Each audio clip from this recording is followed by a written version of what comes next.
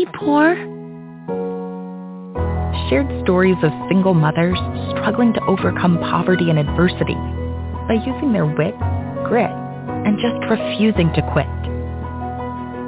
So get your earbuds on and join us in this Me Too movement mashup of mothers, actors who play them, lawyers who represent them, and theater professionals who are telling Chelsea's story on stage.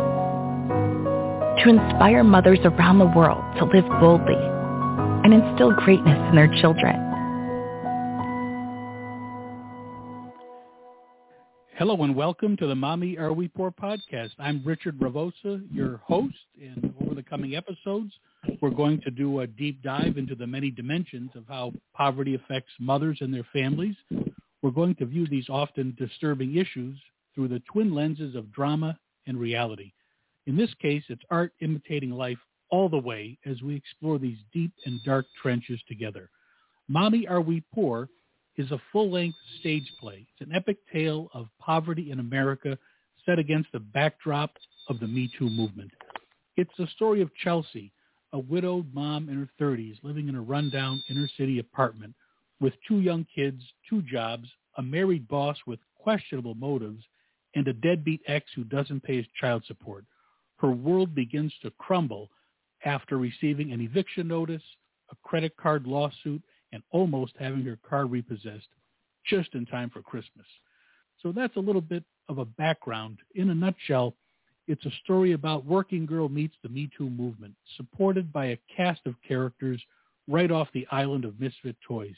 And we'll use what happens to the characters as touchstones to spur discussions about how others are facing obstacles every day.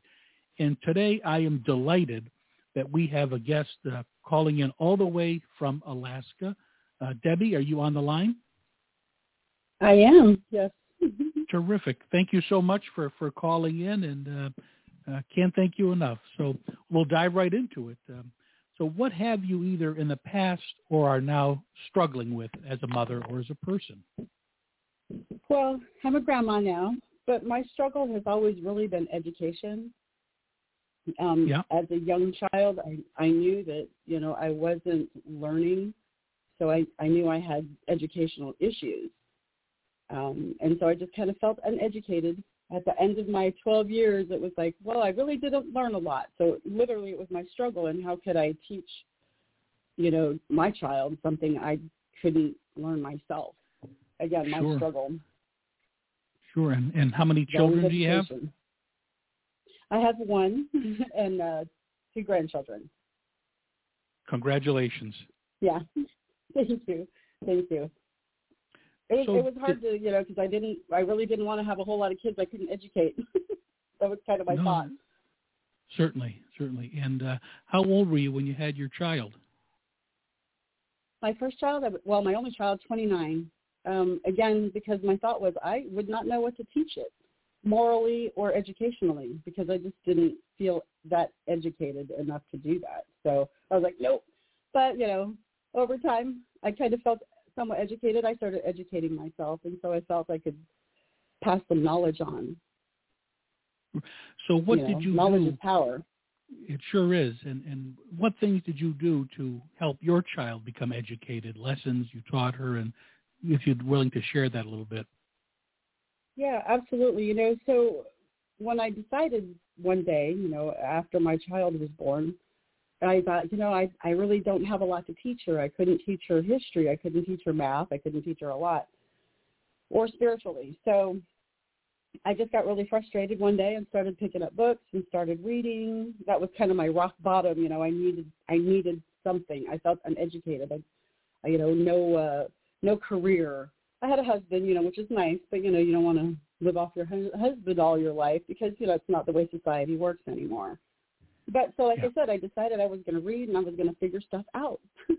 So one day, about 15 years ago, I started reading on where the origin of education, where did it come from? I needed to know, where did that come from? And so I started looking into history. And I found a lot of answers for sure. So you graduated from high school? Absolutely did not. I dropped out in 10th grade because I knew that I wasn't being taught properly. I felt like, that they weren't teaching me the moments. They were teaching moments of history, but they weren't teaching it in chronological order, where we humans, we live 24 hours, in 24-hour increments. And so certainly, my thought is, if we live in 24-hour increments, because the sun and the moon, how the whole system works, and we've been measuring time in 24-hour increments for 10,000 years, why can we not go back in time year by year? And that was my thought. And I was like, well, I got to figure out how to put that together. And so I've been working on this project called The World in Chronological Order. And so for my own self, I put the world in chronological order. But first I had to distinguish the difference between what the world is and the earth was my first big thing. And the world is the people. Because the world is lying in the power of the wicked one, right? Sure is. So as you started reading, where did you get a reading list from? What were some of your inspirations to educate yourself? To educate myself, it was just because I the whole Left Behind, all these movements that, throughout our American history, going back to, the 1642 Massachusetts law, the old Deluder Satan law, which was our first law for education. And it just stated that, well, that particular law states that Satan is the one trying to, to keep us from learning. And so that was the basis for, I'm sorry, for you starting to educate yourself, I think. Mm-hmm. Mm-hmm. And when you had your daughter, did you get her on a path of self-education in addition to her formal education? Well, and that's the thing. My foundation for my child was more spiritual as opposed to, like, I have a sister who, when she was raising her children, her foundation was more educational. So she would say to her child, well, when you finish college, then you can go do this. When you finish college, you get married, blah, blah, blah. Where mine was more spiritual in the sense that I didn't put a lot of stock in the education system of this world, but we're still here.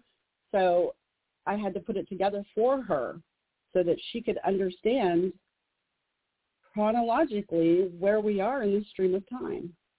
Sure. So would you agree that regardless of what someone's anchor is, everyone should have an anchor, whether it's educational, spiritual, religious, political? If you're a Kennedy, right. If you're a Kennedy, you were raised under the political foundation, which but then you had your spiritual because they were Catholic, and then they were educated for sure. Oh, absolutely. In fact, one of the attorneys that works in our office used to work for Senator Edward Kennedy.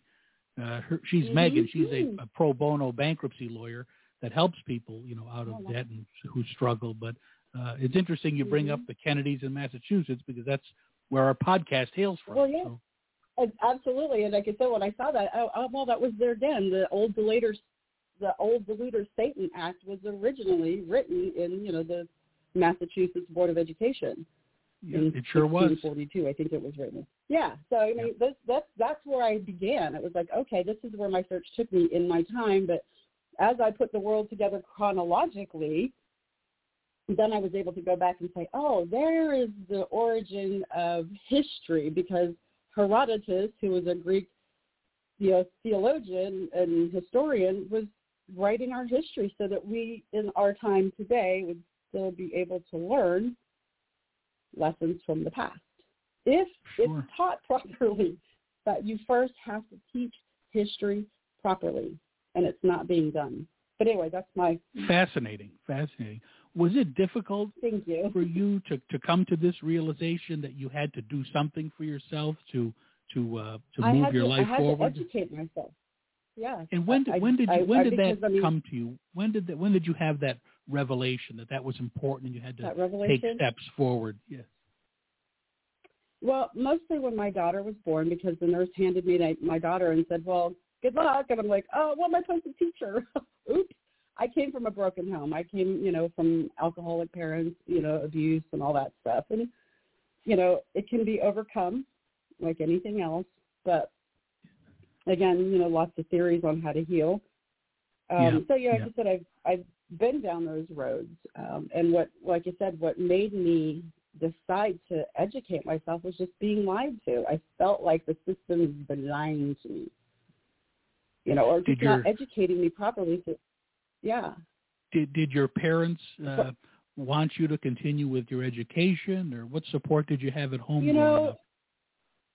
Yeah, so I grew up in a household both, with biological parents, and of course they divorced and alcohol and, all kinds of abuse of all kinds. And, so losing a lot of that, and then of course I'm sure I ended up with ADD and all kinds of other medical things that stunted my growth to learn. And then at some point I just became too angry and didn't care. But about 15 years ago, like I said, about 15, 17 years ago, I just said, I need to know. I absolutely need to know where we came from and, how do we get back there? not like time machine or anything, but we have a brain that goes back in time, and if we can measure, if we've been measuring time in 24-hour increments for 10,000 years, then we can go back in time on a piece of paper for 24-hour increments, just as far back as we need to go for whatever we're researching. Or are you currently? What is a memory you have as a child that's something that sticks in your mind today that affected you, positively or negatively? My earliest, right. So it would be education, because I remember being in elementary school, and back in those days, in the 60s, 70s actually, the libraries had those programs where you could come in, through the summer, read a book, write a little story, and then you could watch a movie. That's why it was in Oregon. Anyways. So I remember having several of the teachers and librarians say, wow, that girl can't write. What's the matter with that girl? Look at all that. One of them said, looks like she threw the ABCs up in the air or whatever, landed close to each other. That's how she spelled the word. And that's how I felt, but none of them tried to reach me. I'm Native American, and so is it, a black and white issue? I don't think so. It's, you can go all kinds of directions nowadays with, I can blame it on this, I can blame it on that. I'm like, no, because, we're designed to learn. We're Do not, you feel that the educational system left you behind as a young person? Oh, absolutely. Absolutely. And again, not just the educational system, but, we were abused and, we were taken out of our home and placed in foster care. And, so a person gets lost in all that. A child can get lost in all that. And it's very difficult for them to focus on any kind of education if you don't know where your next meal's coming from or whose bed you're going to be in, the next month or the next week. You really hit the nail on the head, because if you don't have, the basic, food, shelter, clothing, how can you learn? How can you be in a place to develop mentally, emotionally, spiritually? Right. Were you faced with being evicted as a child from your home, or did you just get forced out? No, not really evicted, but, here in Alaska, we have a little community called Cedar Park, and it's low-income housing. So, I was born into low-income housing. So to me, that's just normal. And being that, we're Native Americans, so we do have other socialistic type programming, where they do keep a sense of socialism on reservations. And, and then you have generations of Native Americans who have that socialistic mentality. So it's going to be easy for them to slip into that, which is not a good thing. I don't like that, But educate yourself, be educated, and don't let them take you down like that. Right. No, you definitely have the right attitude and are an inspiration to people listening. So I applaud you for coming forward. Thank you. And at what point in your life did you feel you had made some progress or saw the light at the end of the tunnel and knew that was the right path for you? For this, for this particular project, this thing I've been working on for like 15 plus years, the moment came when a friend of mine, who was educationally as challenged as I was, she's my same age, she grew up in the Midwest, Arkansas. But she saw it. I showed it to her. We talked it over, and everything that she, thought she didn't know was there. Oh my God, I already know that. But now that I can put it in the right order, now my world makes sense. And that was probably about 10 years ago. The okay, this can actually work. And then about a year ago, my father-in-law, who was a history, teacher in New York many years ago, said, wow, you really need to patent that timeline. He said, you really need to patent that because they don't teach history that way. But you also have a very positive attitude. You have a very upbeat, can-do attitude. And how important is that attitude in overcoming adversity? For me, it was a lot, but it took me a lot to get here because my thought process for that is that Adam and Eve were created with one particular emotion, and it was called love. And it has its own chemical in the human body. Its hormone. It has its own name. The moment they sinned was the moment that hate, fear, shame, all those emotions entered the human body chemically, and from that moment, every child or human born from Adam and Eve had those emotions in them: hate, love, sorrow, so on and so forth, and they all have their own chemistry.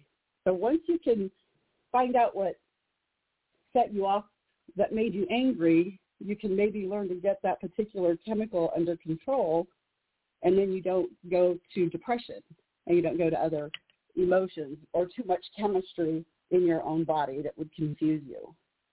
So that's how I see emotions, and it makes it easier to deal with. Yeah. Define what poor means to you. Does that mean anything special poor, to you? Or poor. What does it mean if someone's poor? To me, there's several things. Like you live in paycheck to paycheck. That's the financial definition of being poor. You have spiritual poor if you don't, understand spiritualness, and if you've never been given the gift of faith, And then, of course, being uneducated, because education is knowledge, and knowledge is power. Yeah. So, for me, being educated gives me the...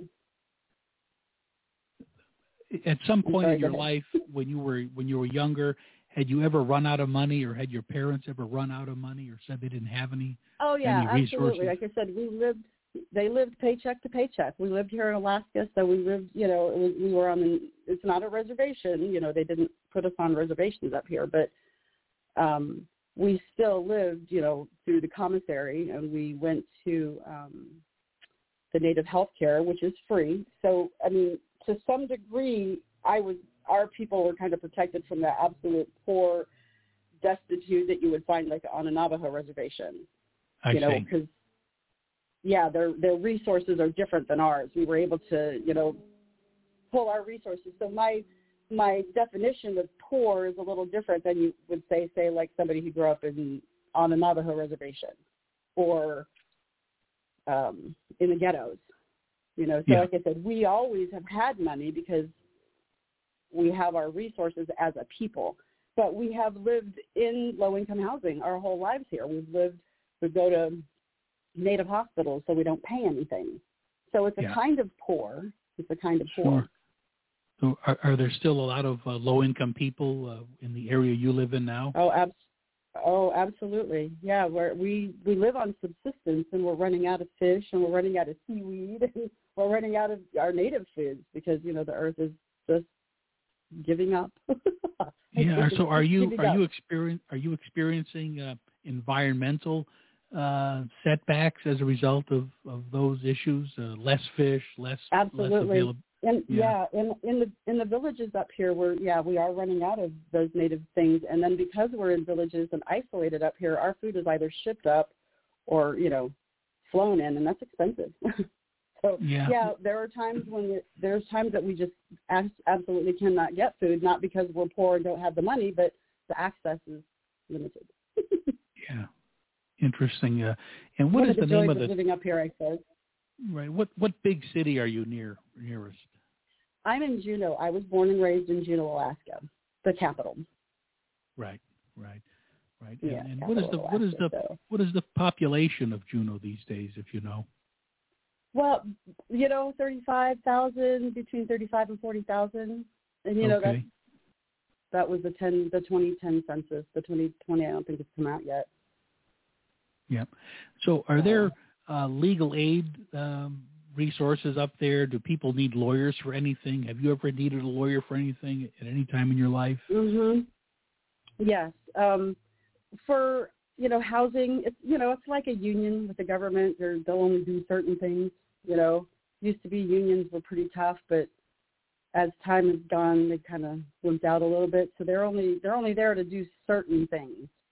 Yeah. And it's kind of the same thing up here. Things are just, we're separate, but we still experience a lot of the. Sure. Looking back on your life, what was rock bottom for you? Rock bottom for me was being uneducated, because I was told every time I tried to apply for a job that was like, oh, you don't have enough experience. Oh, you didn't finish high school. Oh, so that being uneducated, and again, it was internal. It was me, a lot of it, I'm sure. But then not having anybody reach out to me as an educator to say, come on, something's going on. Let's figure it out. I wasn't lucky enough to find that educator while I was in the system. So, I'm sorry. And how are things different today in your life as a result of how far you've come? I'm a lot more confident, I think, as a human being, and I feel a lot more confident being in social situations where, if I'm sitting in a group full of, children, I could educate, but if I'm sitting in a room full of adults who are educated with, 10 degrees, I would struggle, but I would be able to follow a conversation, about whether it's history or being a doctor or whatever, and I'm not a doctor, but if I choose to be, I know that I could educate. I could be educated to do so now. I would be able to go to that 8-year college and learn it because I've educated myself outside of, where I feel like I know where I am in the stream of time. Yeah. It's interesting you bring up education because in the play, Mommy, Are We Poor?, Chelsea, the mother, she is super busy trying to work 2 jobs to just put food on the table. But her daughter reminds me of, in a way, you, because the daughter is heavily focused on making the honor roll, studying, and becoming educated because she sees her mother being kicked around by the people at work, getting the utilities shut off, getting sued, getting the car repossessed, and here you are, touting education as a way to empowerment, and you couldn't be more correct in your assumption. Absolutely. Yeah. And the sad part about the whole sad part about, an educator is that they have this knowledge and they only share it accordingly. If you're going to be rich and you're going to send your child off to a parochial school and you're going to pay $70,000 because you're rich, I could give that same education to the poor people for nothing. Sure. But the rich people want the fancy degree that goes with the tuition. Yeah, the poor people don't then they can run the country. Then they can lord over you. Well, no, I'm smarter than you. I can do this. I'm a lot smarter than you'll ever be. No. Right. No, we're all pretty smart. Yeah. Are you a teacher, or do you have aspirations to be a teacher someday? No, not in this particular system. I don't, because then I couldn't teach it the way I want. Because every state has their own rules and laws, and then the federal government has their own curriculum as well. And so to take this in there to a classroom, because I've talked to many teachers, and the first thing they say is, you can't teach that, and where are your credentials? I'm like, well, I don't have any, but I can teach it if I want. Yeah. It all comes down to... I've just been educating people. Mm-hmm. Yeah. So what do you do to keep busy I could get my up degree, in Alaska? Yes. What do you do to keep busy up in Alaska? Well, so right now I'm up here in Alaska. My daughter and her 2 children moved up here. They had a tragedy my daughter's husband killed himself last year, and so it's been a 1-year anniversary, and so we're kind of just going through. I'm hanging with them, just helping my them condolences. Through stuff. And so are you it was, positive? It was COVID. Yeah. Are you a positive COVID influence on your? On your that's on what your I'm trying to be. grandchildren? They were questioning, well, where'd Daddy go? And it's like, well, sweetie, he's sleeping right now, and when God's ready to wake him up, then he'll wake up. And they were content with that. How old are your grandchildren? 6 and 11. Oh. So they're very much aware of what happened around them, and they're doing really well. They went through here in Alaska. They went through the Aware Shelter. They got counseling. My daughter's back up on her feet. She got a good job at the radio station, and that's great. She's getting back on her feet, but she's a single mother, and she's having to be the mother and the father right now, and it's hard. So I just let her know, Mom and Daddy are here in the background if you need us. We're always going to be here, because she's a widow now. She's 31 and a widow. We're just not throwing her out in the world.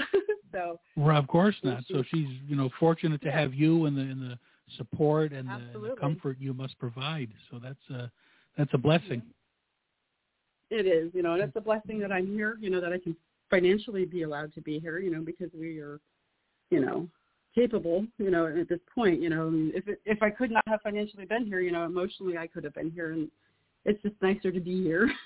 Absolutely, beautiful country too. So it sure is. So did COVID really impact you up there in Alaska? Were things shut down like they were in the rest of the country? Yeah, and I wasn't up here during COVID. I was actually down in California with my daughter. Got caught down there.